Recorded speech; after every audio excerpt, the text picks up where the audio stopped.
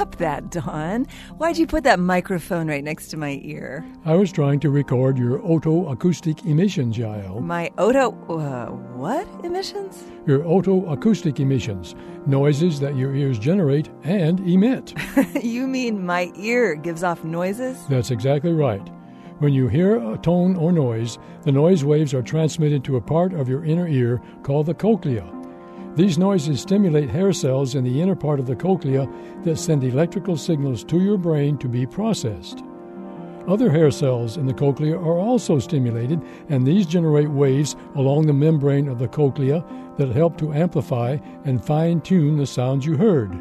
These waves also get sent back out of your ear and can be heard if you amplify them. Wow, that's pretty cool, Don. So you're telling me that my ear can talk to you? In a way, it can. These noises tell about the functioning of your cochlea.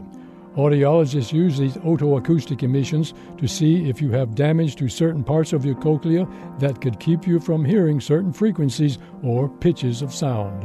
I always thought my ear was just a one-way street for noises to be interpreted in my brain.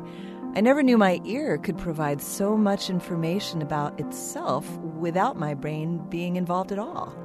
This moment of science comes from Indiana University. There are hundreds more moments of science on our website at amomentofscience.org, where you can also view videos and sign up for podcasts. For A Moment of Science, I'm Yael Cassander. And I'm Don Glass.